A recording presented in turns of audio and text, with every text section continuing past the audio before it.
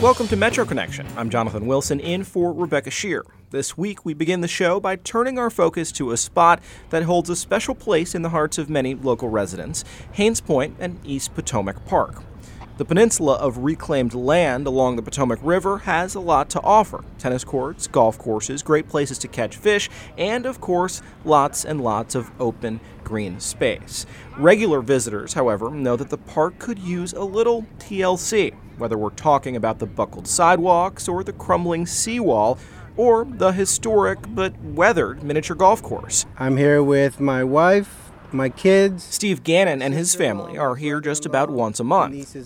The Gannon family has claimed a spot along the eastern shore of the park, across from Southwest D.C.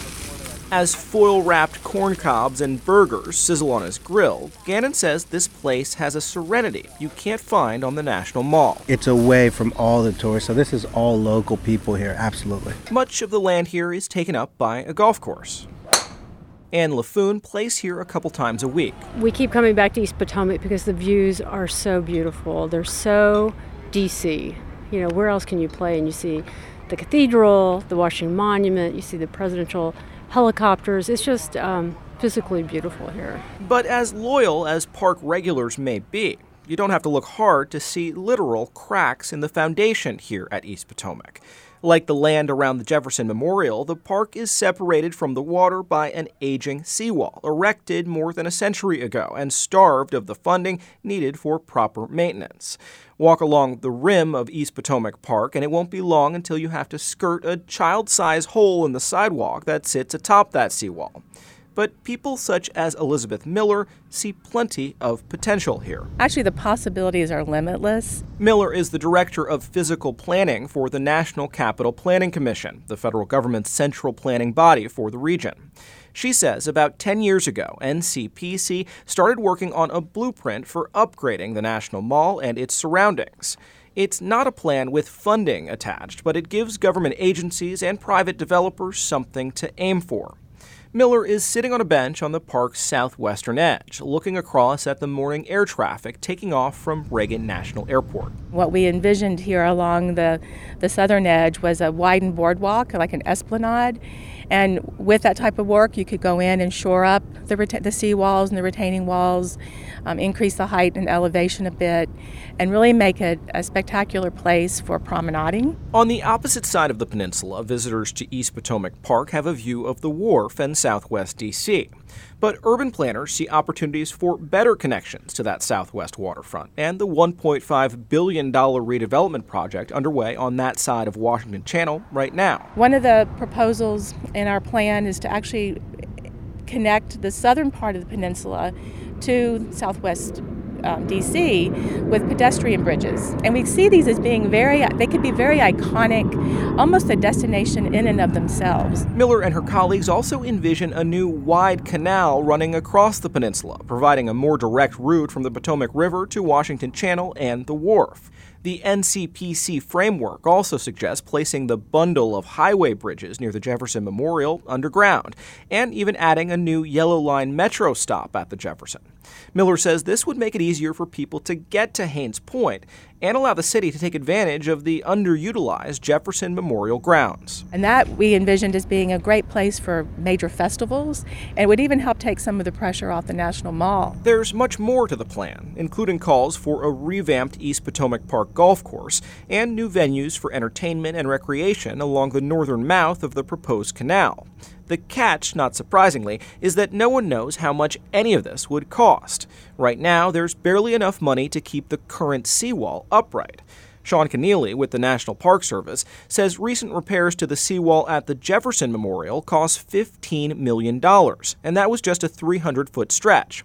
Hains Point and East Potomac Park have nearly 5 miles to maintain. It has settled in a number of areas, and there's actually an area at the very southern end of East Potomac Park, which is Hains Point, where it's closed because it's deteriorated so much where it's just we've deemed it unsafe for our visitors. But the people who frequent Hains Point right now seem to like it pretty much the way it is, crumbling sidewalks and all. Just ask regular East Potomac Park jogger Josh Siegel. I think it's great that it's hidden away. I think it's also great that you can generally get away from the traffic, whether you're on bike or on foot. And my only regret is that by running this story, you'll perhaps alert other people to the existence of Hains Point, and it'll get more crowded. Later in the show, we'll take a look back to a time before there were any crowds in East Potomac Park. In fact, we'll take you back to a time when all that green space was just mud at the bottom of the Potomac River.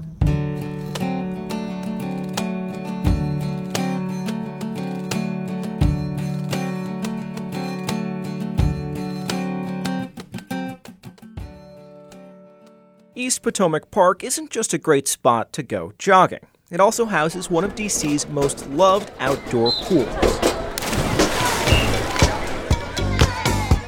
Throughout their history, swimming pools have been both socially and culturally contested spaces. I'm gonna love this pool to the day I die. When I tell my friends, I'm going to the public pool, they're kind of skeptical about it. The demographics have definitely changed. This is like an incredibly nice pool. This summer, we've been visiting public pools all over the city, diving into their history and culture. Now we'll take a look at one swim team that practices at Hains Point.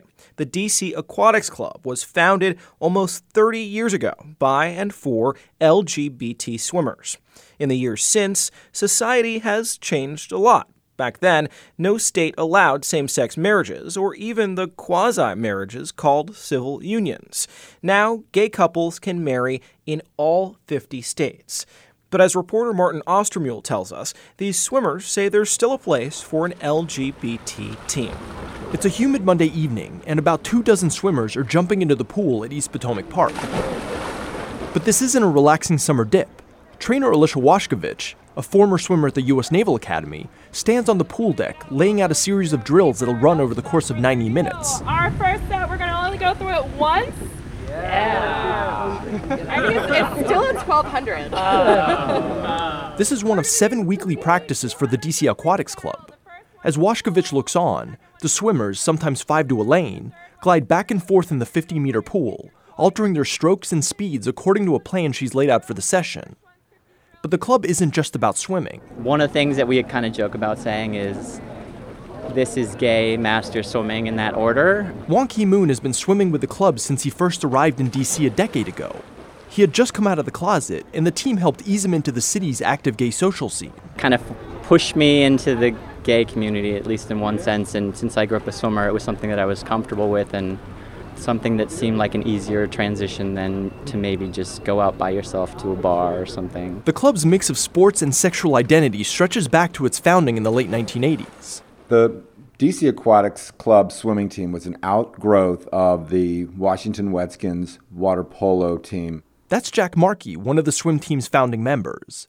In 1987, hundreds of thousands of people descended on Washington for the second annual March for Gay and Lesbian Rights. We played water polo here in the city, and then during the March on Washington, played water polo with a group of California swimmers and water polo players in the autumn of 1987. Markey and a teammate formally created the Aquatics Club that year so they could participate in a swim meet in California the next year.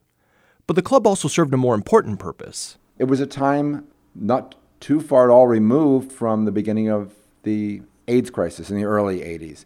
Communities have been devastated, and so many of us had lost a lot of friends. And this was an opportunity for us to say to ourselves and to others that we're still here, that we're still alive, that we are still fighting and living. And fight they did. Markey says that the Aquatics Club petitioned the DC Council to improve the city's indoor and outdoor pools. He also says that while the city's gay community was an emerging force, the gay swimmers weren't always taken seriously. In early years, the city officials did refer to us as happy swimmers. The city may have put us in facilities that were less desirable locations, harder to get to. But in the years since, both DC and the team have changed. The city is now investing in its pools and is planning an extensive renovation of the East Potomac pool the club uses for summer practices. And while the club's swimmers struggled to keep up at their first meet in 1988, by 1995 they won their first international championship. The Aquatics Club now has close to 200 members, making it one of the largest gay and lesbian swim teams in the country. Eric Zander has been swimming with the club since 1998. As the world has become more diverse and more gay-friendly, it led to more people from outside of the gay world joining the team. it's a lot more diverse. Like, it used to probably be 98% gay, and now it's probably 80%. That raises the question. In an era of rapid social change and acceptance, is there still room for a gay and lesbian swim team like the DC Aquatics Club? Jack Markey, who helped found the team, thinks so. It's also much more than a swimming team. It is a social organization. The club organizes charity events and social gatherings, and members support each other in and out of the pool. Camaraderie is a word I hear over and over again from the club's members. And for Brian Stevens, who recently moved into DC, that camaraderie comes in part from the shared identity. Your conversations are a little different when you're around a group of gay and lesbians. You don't have to hold back as much. Although living in DC, you don't really have to hold back much at all anyway. But it is nice to have that team feeling of people that are like-minded, that you don't have to explain what it's like to be gay. I'm Martin Ostermule.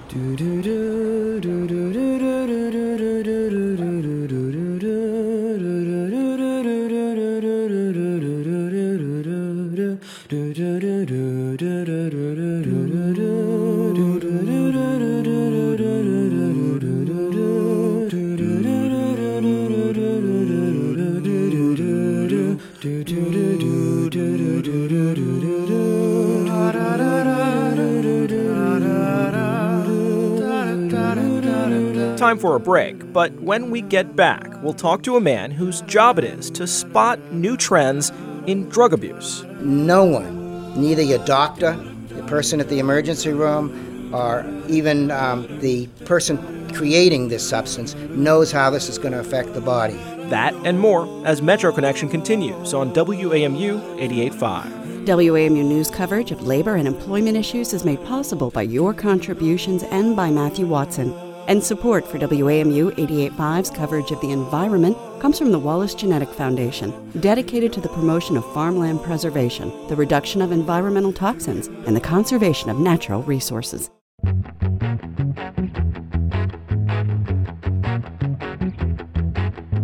I'm Jonathan Wilson, in for Rebecca Shear. Welcome back to Metro Connection. As Governor of the Commonwealth of Virginia. As Governor of the Commonwealth of Virginia. In 1994, George Allen was sworn in as Governor of Virginia, one of many politicians promising to keep criminals behind bars. As our Commonwealth has experienced an epidemic of violent crime, much of it the result of offenses committed by career criminals out early on parole. Allen followed through on his promise, abolishing parole in the Commonwealth. Inmates in Virginia must serve out at least 85% of their sentences. But now, lawmakers across the nation are reconsidering tough-on-crime measures like this one. It's expensive to keep people locked up, and some say it doesn't help lower crime rates. Virginia reporter Michael Pope has the story. Good morning. Good morning. How are you today? James Green helps former inmates find jobs and housing as part of the Virginia Cares Ex-Offenders program. Today, he's meeting with a client we'll call Ella, who was recently released from prison in Fluvanna County. She's now living in a halfway house in Alexandria. How are you interacting with your peers and stuff in the house? The house does get a little hectic sometimes because there's a lot of women. Ella was convicted on a crack cocaine charge. In most other states, she would have had a chance at getting released early through the parole system, but not in Virginia. She served the entire 18-month sentence, and now she's got a new job as a sort of secret shopper for banks, rating their customer service. Has this week been prosperous for you on your jobs? Yes, I have. I've done about 10. Say what? You actually did 10 this week? Green understands the challenges of getting back on your feet after serving time. Back in 1991, he got 3 years, also for a crack cocaine charge. That's a sentence he now says was excessive. This was my first time getting into trouble. Why make me pay so much time for a first-time offense? But unlike Ella, James Green served a fraction of his sentence, only 8 months.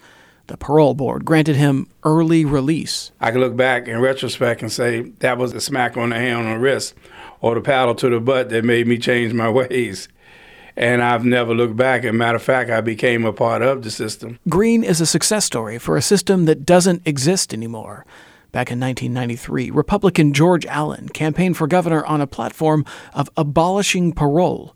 It was called Truth in Sentencing, an effort Allen now says was a success. The reality is with truth in sentencing is Virginians are safer, and it's borne out by the facts. Statistics show crime rates have dropped dramatically in Virginia since the reform was implemented. But critics say that crime is down all across the United States, even in states that still have a parole system. Allen doesn't buy it. There are probably tens of thousands of people who are not victims of crime. They are not statistics. They haven't been assaulted. They haven't been killed, or they haven't been raped by someone who's been released early. Critics say what Allen did back in the 1990s is draining Virginia of resources. Since that time, the state's prison population has nearly doubled, and several new prisons had to be constructed to handle all the new inmates. Taxpayers fork over more than $1 billion a year to incarcerate all those people. Justice Policy Institute Executive Director Mark Schindler says it's an expensive solution, and it's not working. Being able to earn an early release while you're incarcerated through programs, through treatment, is going to, make it more likely that you will behave and be less of a challenge within the prison system, and more likely that you'll not reoffend when you come out. A few weeks ago, Governor Terry McAuliffe appointed a 27-member commission to review the parole system and consider changes. Even though it's still in the early stages, Republicans in the General Assembly are already organizing against any effort to reinstate parole. They recently organized a press conference to spotlight the story of John Sanders, whose son was murdered by the child's mother before parole was abolished. I cannot tell you about all the nightmares I had of even the thought of her being able to walk free again. Who would she go after next? Me, my wife, another family member, or it could be one of yours or you. Back at the ex-offender program, James Green is wrapping up his meeting with Ella.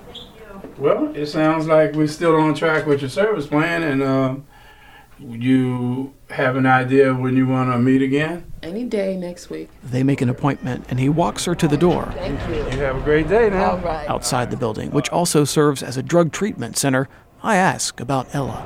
So in her case, she ended up serving the full 18-month service. Right. But if Virginia had a system of early release... She probably would have only served something like 6 to 8 months, like I did, first-time offense. And you see that she has anxiety, she has depression. It's a waste of time to have someone sitting up in prison when they can be treated and manage their mental health issues rather than having them sitting up in prison. By next summer, people like Ella could be eligible for early release if advocates for reform get their way. The Governor's Commission will release its recommendations by the end of the year, just in time for the start of the next General Assembly session. I'm Michael Pope.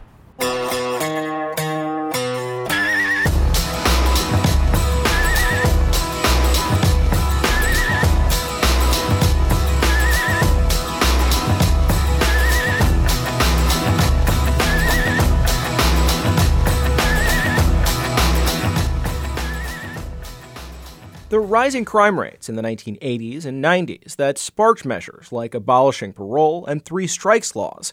Well, those rising crime rates had their roots in the crack cocaine epidemic spreading from Los Angeles to New York to Washington, D.C. The impact of that era is still felt today, especially by the children who grew up amidst widespread violence and incarceration related to the drug trade. Reporter Ali Schweitzer has the story of one D.C. resident who spent his childhood in the very center of that dangerous world. It's a balmy summer evening, and on this narrow one-way block in D.C., a trio of old-timers sits sipping beer and brandy on the sidewalk. A younger man with a stocky frame and an easy smile calls out to them from across the street. Hey, Bird! Hey, Bird, what's up, man? Hey, what's up? The younger man seems pretty popular around here, and guys like Bird here call him Slug. I've been knowing Slug ever since he was knee-high to a grasshopper. Are you impressed with the way that he's turned out? Am I? Oh, it's phenomenal. Did you know his dad? Yeah, I know his dad. Slug's dad is Tony Lewis Sr., who was one of D.C.'s biggest cocaine dealers in the 80s. Slug is Tony Lewis Jr. This street, Hanover Place Northwest, was a notorious open-air drug market. When Tony was a teenager, he hung out at the nearby intersection of 1st and O Streets. It could be a very pleasant day, and that could turn tragic at any time. Somebody, we're standing right here, somebody come through and just start shooting, come out that alley and start shooting. Like, I've been through a lot right here, seen people die. Like, right here, my cousin Alan died over there, But Tony didn't spend all his time near Hanover growing up. When he was a little kid, his parents had plenty of money, so they moved him to the suburbs and they enrolled him in private school. What I was very clear on early in my life was that I was different. Like, we had more than the people around me, though. We definitely had things and went places that nobody else did. He talks about his father's heyday in his new memoir called Slug, A Boy's Life in the Age of Mass Incarceration, co-written by K.L. Reeves. But he spends most of the book recalling the harder times that began on April 15, 1989, when his dad was arrested, along with his partner, Raphael Edmond III, an infamous cocaine importer. After that, young Tony and his mother moved back to this neighborhood, where many of his friends and family members were living in the midst of the drug trade. My age group inherited a lot because we were younger, right? So a lot of our parents and older uncles and aunts were crack addicts. And so with that, my friends had to grow up so early, so fast, and kind of take care of themselves and even get involved in the crack trade, like out of survival and trying to feed themselves and their siblings. Even kids who managed to avoid drug-related violence were still shaped by it in some way. Take Tony's friend called Fat Man, who's a powerful figure in the book. He was one of the first kids in his circle to go to college, but he had deep scars. His mother was addicted to crack, and he'd been around violence his entire life. Tony says that when Fat Man was home on spring break one year, he murdered one of his best friends after an argument. This is a guy somebody who would avoid violence, but in this neighborhood, it just, sometimes life-altering events find their way to you. But Tony made it through that era, and today he still lives on Hanover Place, in the roomy row house where his grandmother raised her children and helped raise him. Oh my goodness. Wow, look at this house. His life at home is a far cry from the chaotic years he describes in his memoir. Hi. I'm Allie. Tony's 35 now, and he's married, and he has a not quite 2-year-old daughter. What's my name? Dada. What's her name? Mommy. Yeah. Who upstairs? Grandma. Yeah, Grandma. And what's your name? I can't hear you. Bella. Bella. Okay. It took a lot of support from his family for Tony to get to this point. His mother suffered a mental breakdown after his father went to prison, but she still managed to make sure he stayed in school. Tony graduated with honors from UDC in 2004. When he was about 20 years old, a family friend got him working with disadvantaged kids. Now he works for a federal agency that helps ex-offenders find training and employment after prison. He's won awards for his outreach work. His father remains in prison on a life sentence. They still talk frequently. To Tony, there's no glorifying what his father did or the things he saw growing up. That's not what his book aims to do. I wanted to write an American story that was set in D.C. and about the quote-unquote hood, but that was universal. And it could show the humanity in where I come from. And also, I guess the underlying thing was I was trying to figure out how I got here. I mean, it was many nights I sit up and think about that. And I feel like it's really the story of my generation. I do. I'm Allie Schweitzer.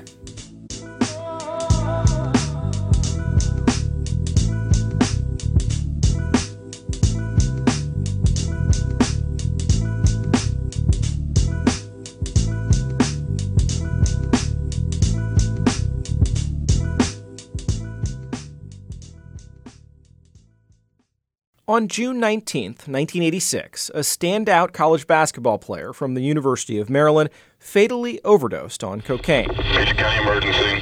Someone needs help.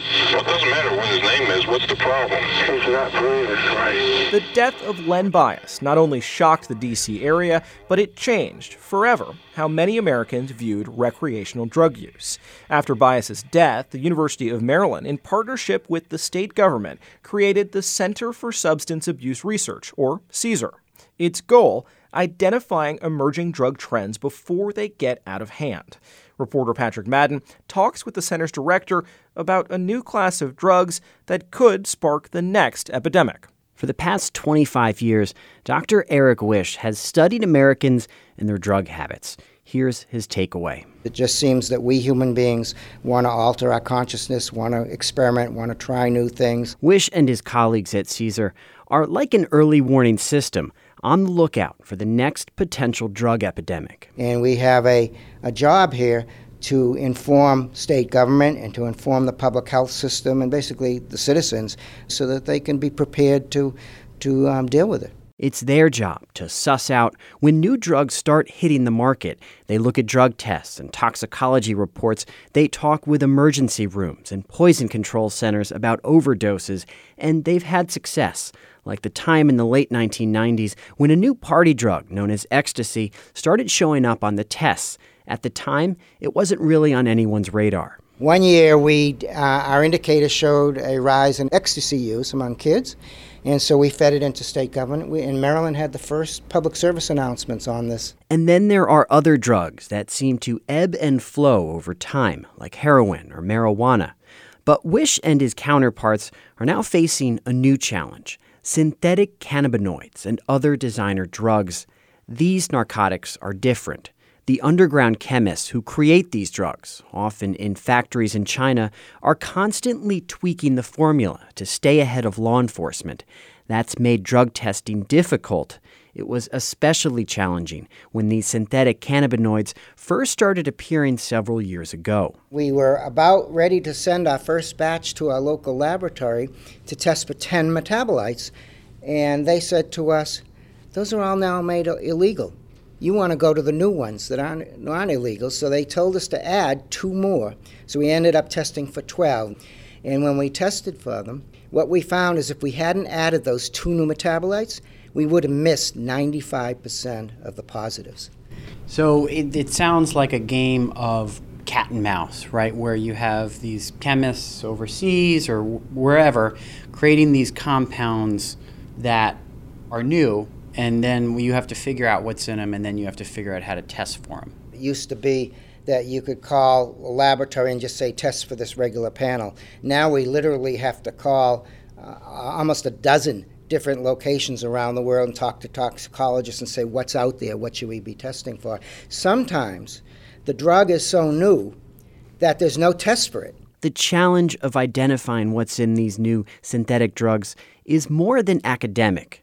There have been a handful of deaths around the country from synthetic cannabinoids. Here in D.C., trips to the ER for suspected cases of synthetic drugs shot up nearly 900% last month over the previous year, according to the Washington Post.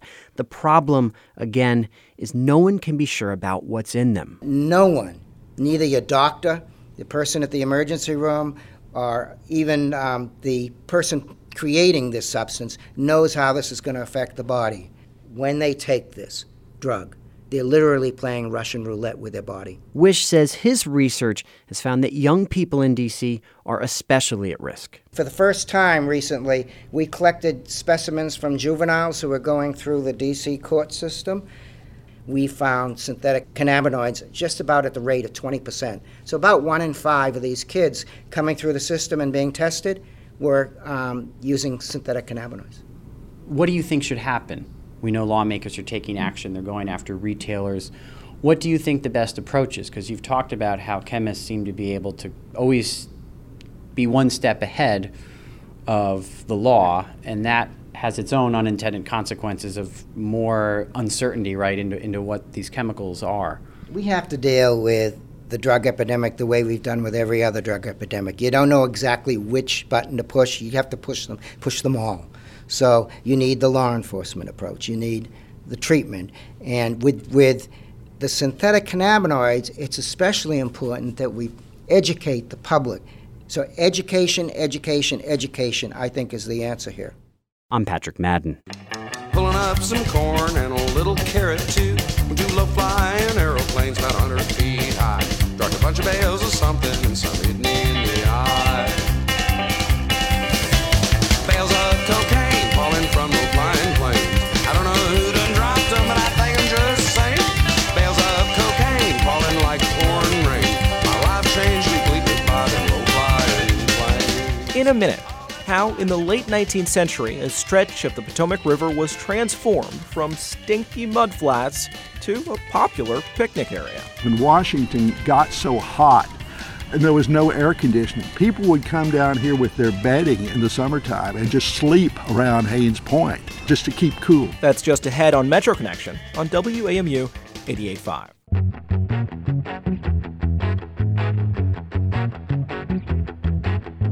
Welcome back to Metro Connection. I'm Jonathan Wilson in for Rebecca Shear.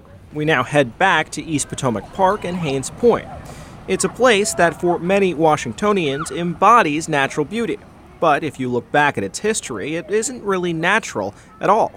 Few people know the story better than Gary Scott. He's a retired National Park Service historian who worked out of an office at the park for more than 35 years. He says the park's history begins in the mid-1800s. That's when the city was coping with a Potomac River very different than the one you see today. In spots, it was accumulating so much silt it was too shallow for some boats and too swampy and smelly for residents. That's when the Army Corps of Engineers and Colonel Peter Hains, sound familiar, came up with a plan to dredge the river bottom. But they still had to find a place for all of that mud. So Colonel Peter Hains, who was head of the Office of Army Corps of Engineers, he devised an idea of piling it up here, which is East Potomac Park. And the first thing he did was build a seawall around it and create an island. And so we're sitting now on an island, and the seawall is right out there at the Potomac. It's the same seawall that Colonel Hains built 100 years ago, from about 1882 to about 1890. And then once they had the seawall, then they started pumping the mud and the silt into what became East Potomac Park. And so now they had created an island. And they also created, on the other side, was the Washington Ship Channel, which supplied ships into downtown Washington for trade. And they had to have a way then to get the water in and out of the ship channel. So Colonel Hains and the Corps built a tidal basin, the tidal basin. And there's an inlet bridge where the water comes in from the Potomac and an outlet bridge. And this flushes out the Washington Ship Channel sort of like a toilet. And so this was, considered an engineering marvel of its day. So in terms of when this place started to become used as a park, how long did that take? The early 20th century, Congress debated what to use it for, and the people prevailed that it should be a recreational area, which it has always been since the very beginning. And the first thing they did, once they had the land secured, they built a road around it called the Speedway.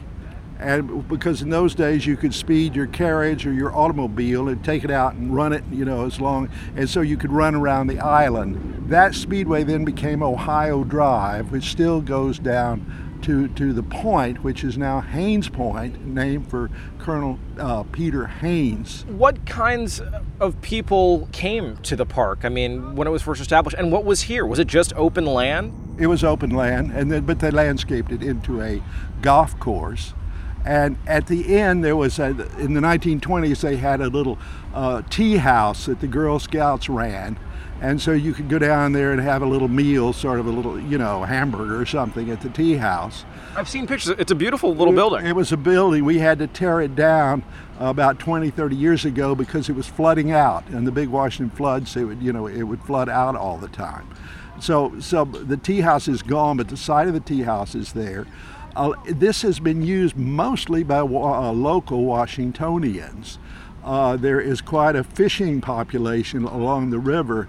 Local African American families for generations have fished down here on Hains Point and East Potomac Park, and you can still see them, with their fishing rods. In the early 20th century, in the summertime, when Washington got so hot, and there was no air conditioning, people would come down here with their bedding in the summertime and just sleep around Hains Point. Just to keep cool. The golf course is obviously very popular, very affordable, famously affordable, but there is always talk of revamping it or turning it into something more impressive. What do you think of those plans, and do you think it'll ever happen? Well, about 20 years ago, there was a plan to take out about 9 holes and turn it into a picnic area, and the Park Service did that. And the golfers got so upset that they united and went up and saw Tip O'Neill up on Capitol Hill and had it changed around, and those 9 holes were put back in. Your office was here for many years. How do you regard this place? Do you feel it's underutilized, or do you feel like it's good the way it is? What it is, I mean, from the Park Service standpoint, it is a very large open green space in the city, which sort of allows the city to breathe. And keeping it, in green grass, is what the Park Service is always wanted to do. Although there have been schemes from time to time to develop it, and I'm sure as the city, we see building all over the city right now, that those pressures will continue. But it is a listed landmark. It's on the National Register of Historic Places. For instance, it has right out here, it has the early putt-putt golf course that was built in the 30s by the WPA. So it has some historic structures, these old golf course field house and police station. They're very early 20th century buildings. So it is a historic area.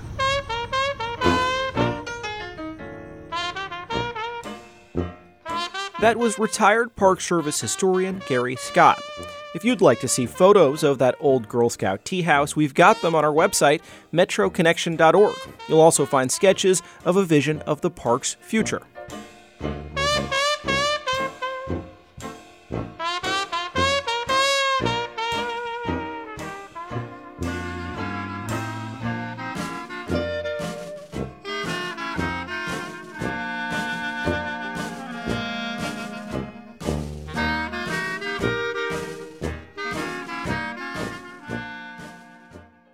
As we heard earlier in the show, Hains Point is beloved by joggers, swimmers, cyclists, and golfers. But one sport you can't play there? It's one of the most popular sports in the world, watched by billions. And now the sport is exploding in popularity in our area. Lauren Landau headed to Montgomery County to find out why. In India, cricket is sacred. If cricket is there, we don't see any other sports. Cricket, I guess, it's more like a religion in India. Cricket, more than a sport, it's a religion. Here in Montgomery County, immigrants, mostly from India, are keeping that fervor for the sport alive. In the past few years, dozens of teams have popped up here. This week, cricket players like Bijal Shah told the county planning board they need more space. We're not even able to meet the demand that we had for 5 years back, but we also have to plan for future. The board voted to build a new, dedicated cricket field at South Germantown Recreational Park. Later, when there's funding, the county will build a second field. Until then, players gather at Strawberry Knoll Local Park in Gaithersburg. Who's batting? Yeah, we got the two batsmen out. Bijal Shah grew up playing cricket. He says giving it up would be unthinkable. For people who grew up back home in India, Pakistan, Bangladesh, or to some extent Australia, New Zealand, England, wherever, they grew up in an environment where cricket is in their DNA. A few years ago, Shah and his friend Ashish Patel co-founded the Maryland Premier Cricket League. We started this league in 2010 with 5 teams. And as of now, we have about 26 teams, but about 500 plus players are within the 10-mile radius in Montgomery County. Through community outreach, they attracted more people to the league. It wasn't the first in the D.C. area. We knew a lot of people in the community, and so we started gathering folks, and 5 and then 10 and 15 and 20 guys. And then there was a league being played in Virginia across the river, and there were a couple of teams traveling from here, 45 miles one way. So we reached out to them and said, hey, why don't we have something in our own backyard and start a league here? Cricket isn't new to American soil. Colonists played the game long before the signing of the Declaration of Independence. But these days, it's far from mainstream, and it can be confusing. Watching a practice, Shah does his best to walk me through it. This guy's a batsman, and the bowler is running from the other end, trying to hit the ball, right? And then the 3 sticks that you see, these are called wickets, cricket wickets. And the bowler's goal is to try to hit the wicket. And the batsman is trying to hit it hard as far as he can. Out in the field, players try to stop the ball and throw it back at the bowler or the wicket keeper. The ball looks just like a fuzzy yellow tennis ball, but it's heavier and harder. In this league, the guys play without protective gear. That's a big shot. So he's trying to hit it out of the park. See, it went all the way there, across the boundary. That's a 4-run. Is there ever any concern that you're going to hit the ball over to that playground? That's Not at all. This ball won't travel that far. This ball won't. On the other side of the park, players suited up in helmets and thick pads practice a different version of cricket. Good shot, Jitu. Someone tells Vabhav Agarwal to be my bodyguard while I record sound of the hardball players practicing. It's temporarily his job to make sure I and my microphone don't get smashed. The ball is like a rock, but round. Agarwal commutes from Towson to play in the Washington Cricket League and says the field he's playing on at Strawberry Knoll is better than others. But I would still say it's still small. We can still clear it out. Sometimes you just wonder how it's going to react people when the ball goes in their backyards and on the road. so a bigger field would be better. Oh, much better. The interest in cricket and the demand for more places to play it in Montgomery County hasn't gone unnoticed. The 2012 Park Recreation and Open Space Plan estimated that by 2022, the county would need 4 dedicated cricket fields. Casey Anderson is chair of the Montgomery County Planning Board. He says all cricket fields are not created equal. It's not just a question of finding a patch of ground for somebody to set up the pitch, but that the more serious players need turf that's cultivated in a particular way so they can play it safely and play it well. Like golf or tennis, you can't just play cricket anywhere. The Parks Department has evolved quite a bit in a really short period of time to understand that this is a reflection of the changing needs that we have in Montgomery County. He says diversity makes the community a more exciting place to live, and Montgomery County is definitely diverse. About 1/3 of the county's population is foreign-born. More than 21,000 hail from India. This is about making sure the parks are for everybody, that it's not about what you like to do in the parks, not about what I like to do in the parks. It's about the whole community. It's not just about being inclusive. Anderson says the promise of cricket fields could be a great incentive for moving here. More than half of Montgomery County's Indian-born residents over 25 have a graduate or professional degree.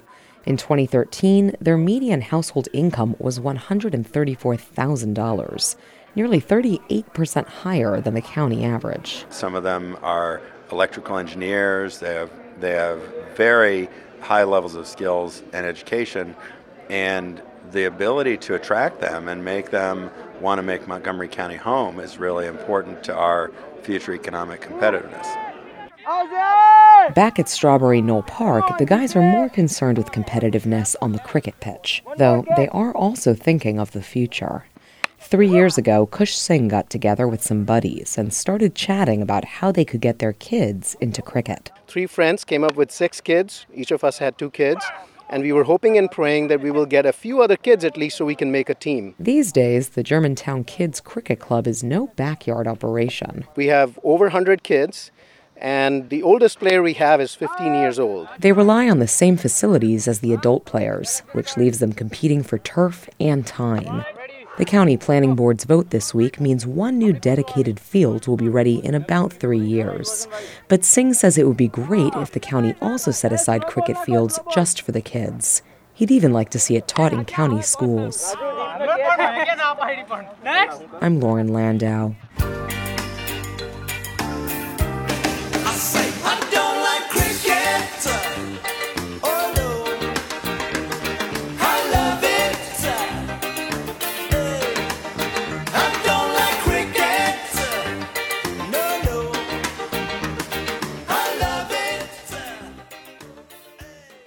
If you're a regular WAMU listener, you've probably heard this guy. Nearly 2,000 immigration activists and undocumented immigrants are here at the White House. Reporting on this. The U.S. Border Patrol estimates that as many as 90,000 unaccompanied minors will be detained on the border this year. That's WAMU's very own Armando Truel.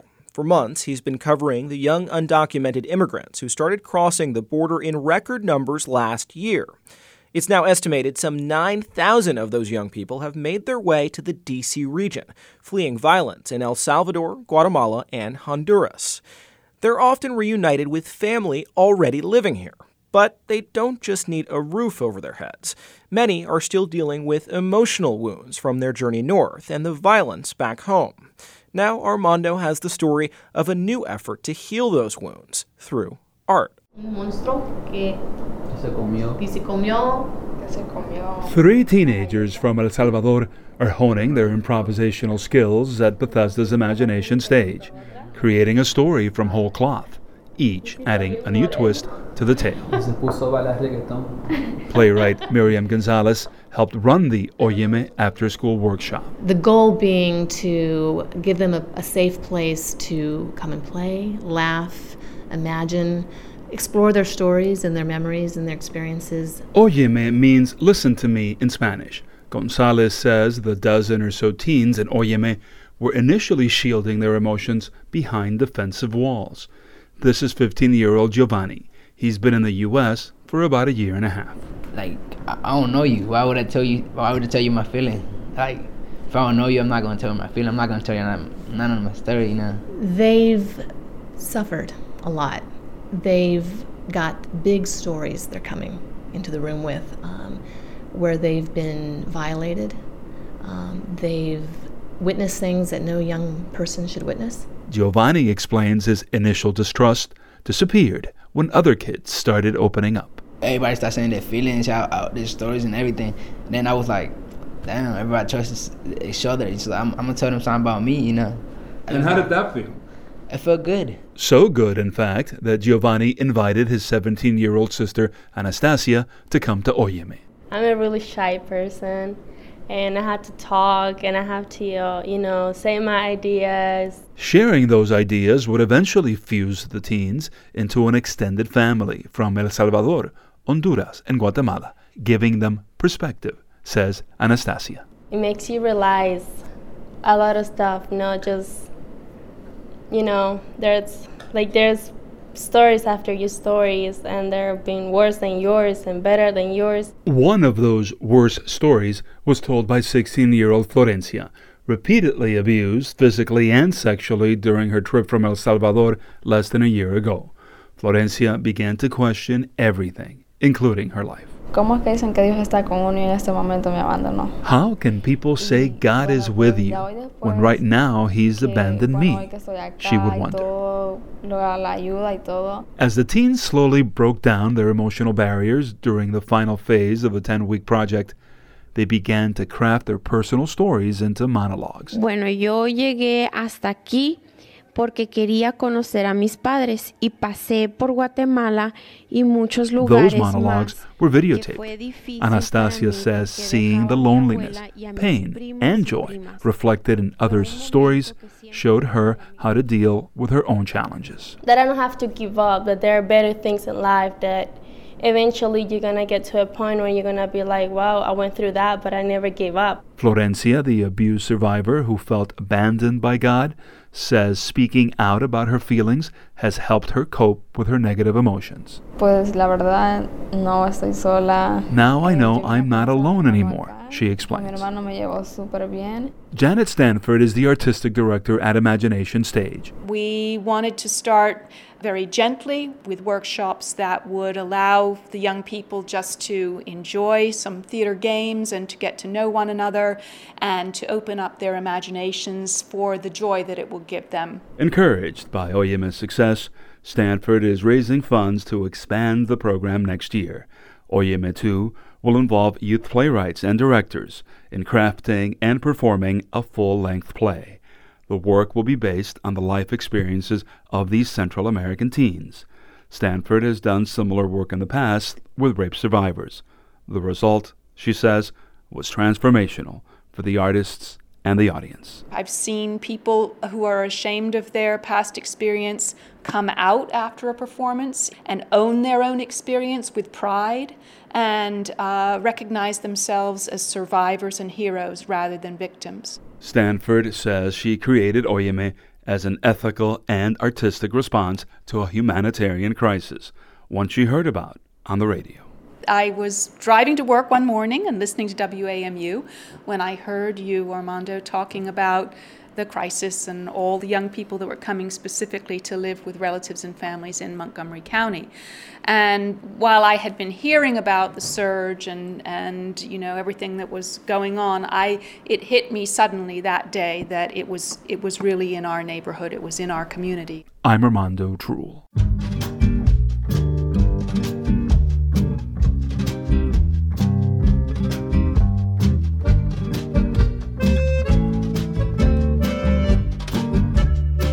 And that's Metro Connection for this week.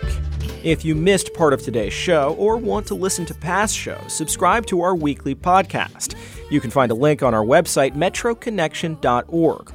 Our theme song, Every Little Bit Hurts, is from the album It Was Easy by Title Tracks and is used with permission of the Ernest Jennings Record Company. We list all the music we use on metroconnection.org. While you're there, you can find links to our Twitter feed and Facebook page so you can stay in touch with us all week long. I'm Jonathan Wilson, in for Rebecca Shear this week, and thanks for listening to Metro Connection, a production of WAMU 88.5 News.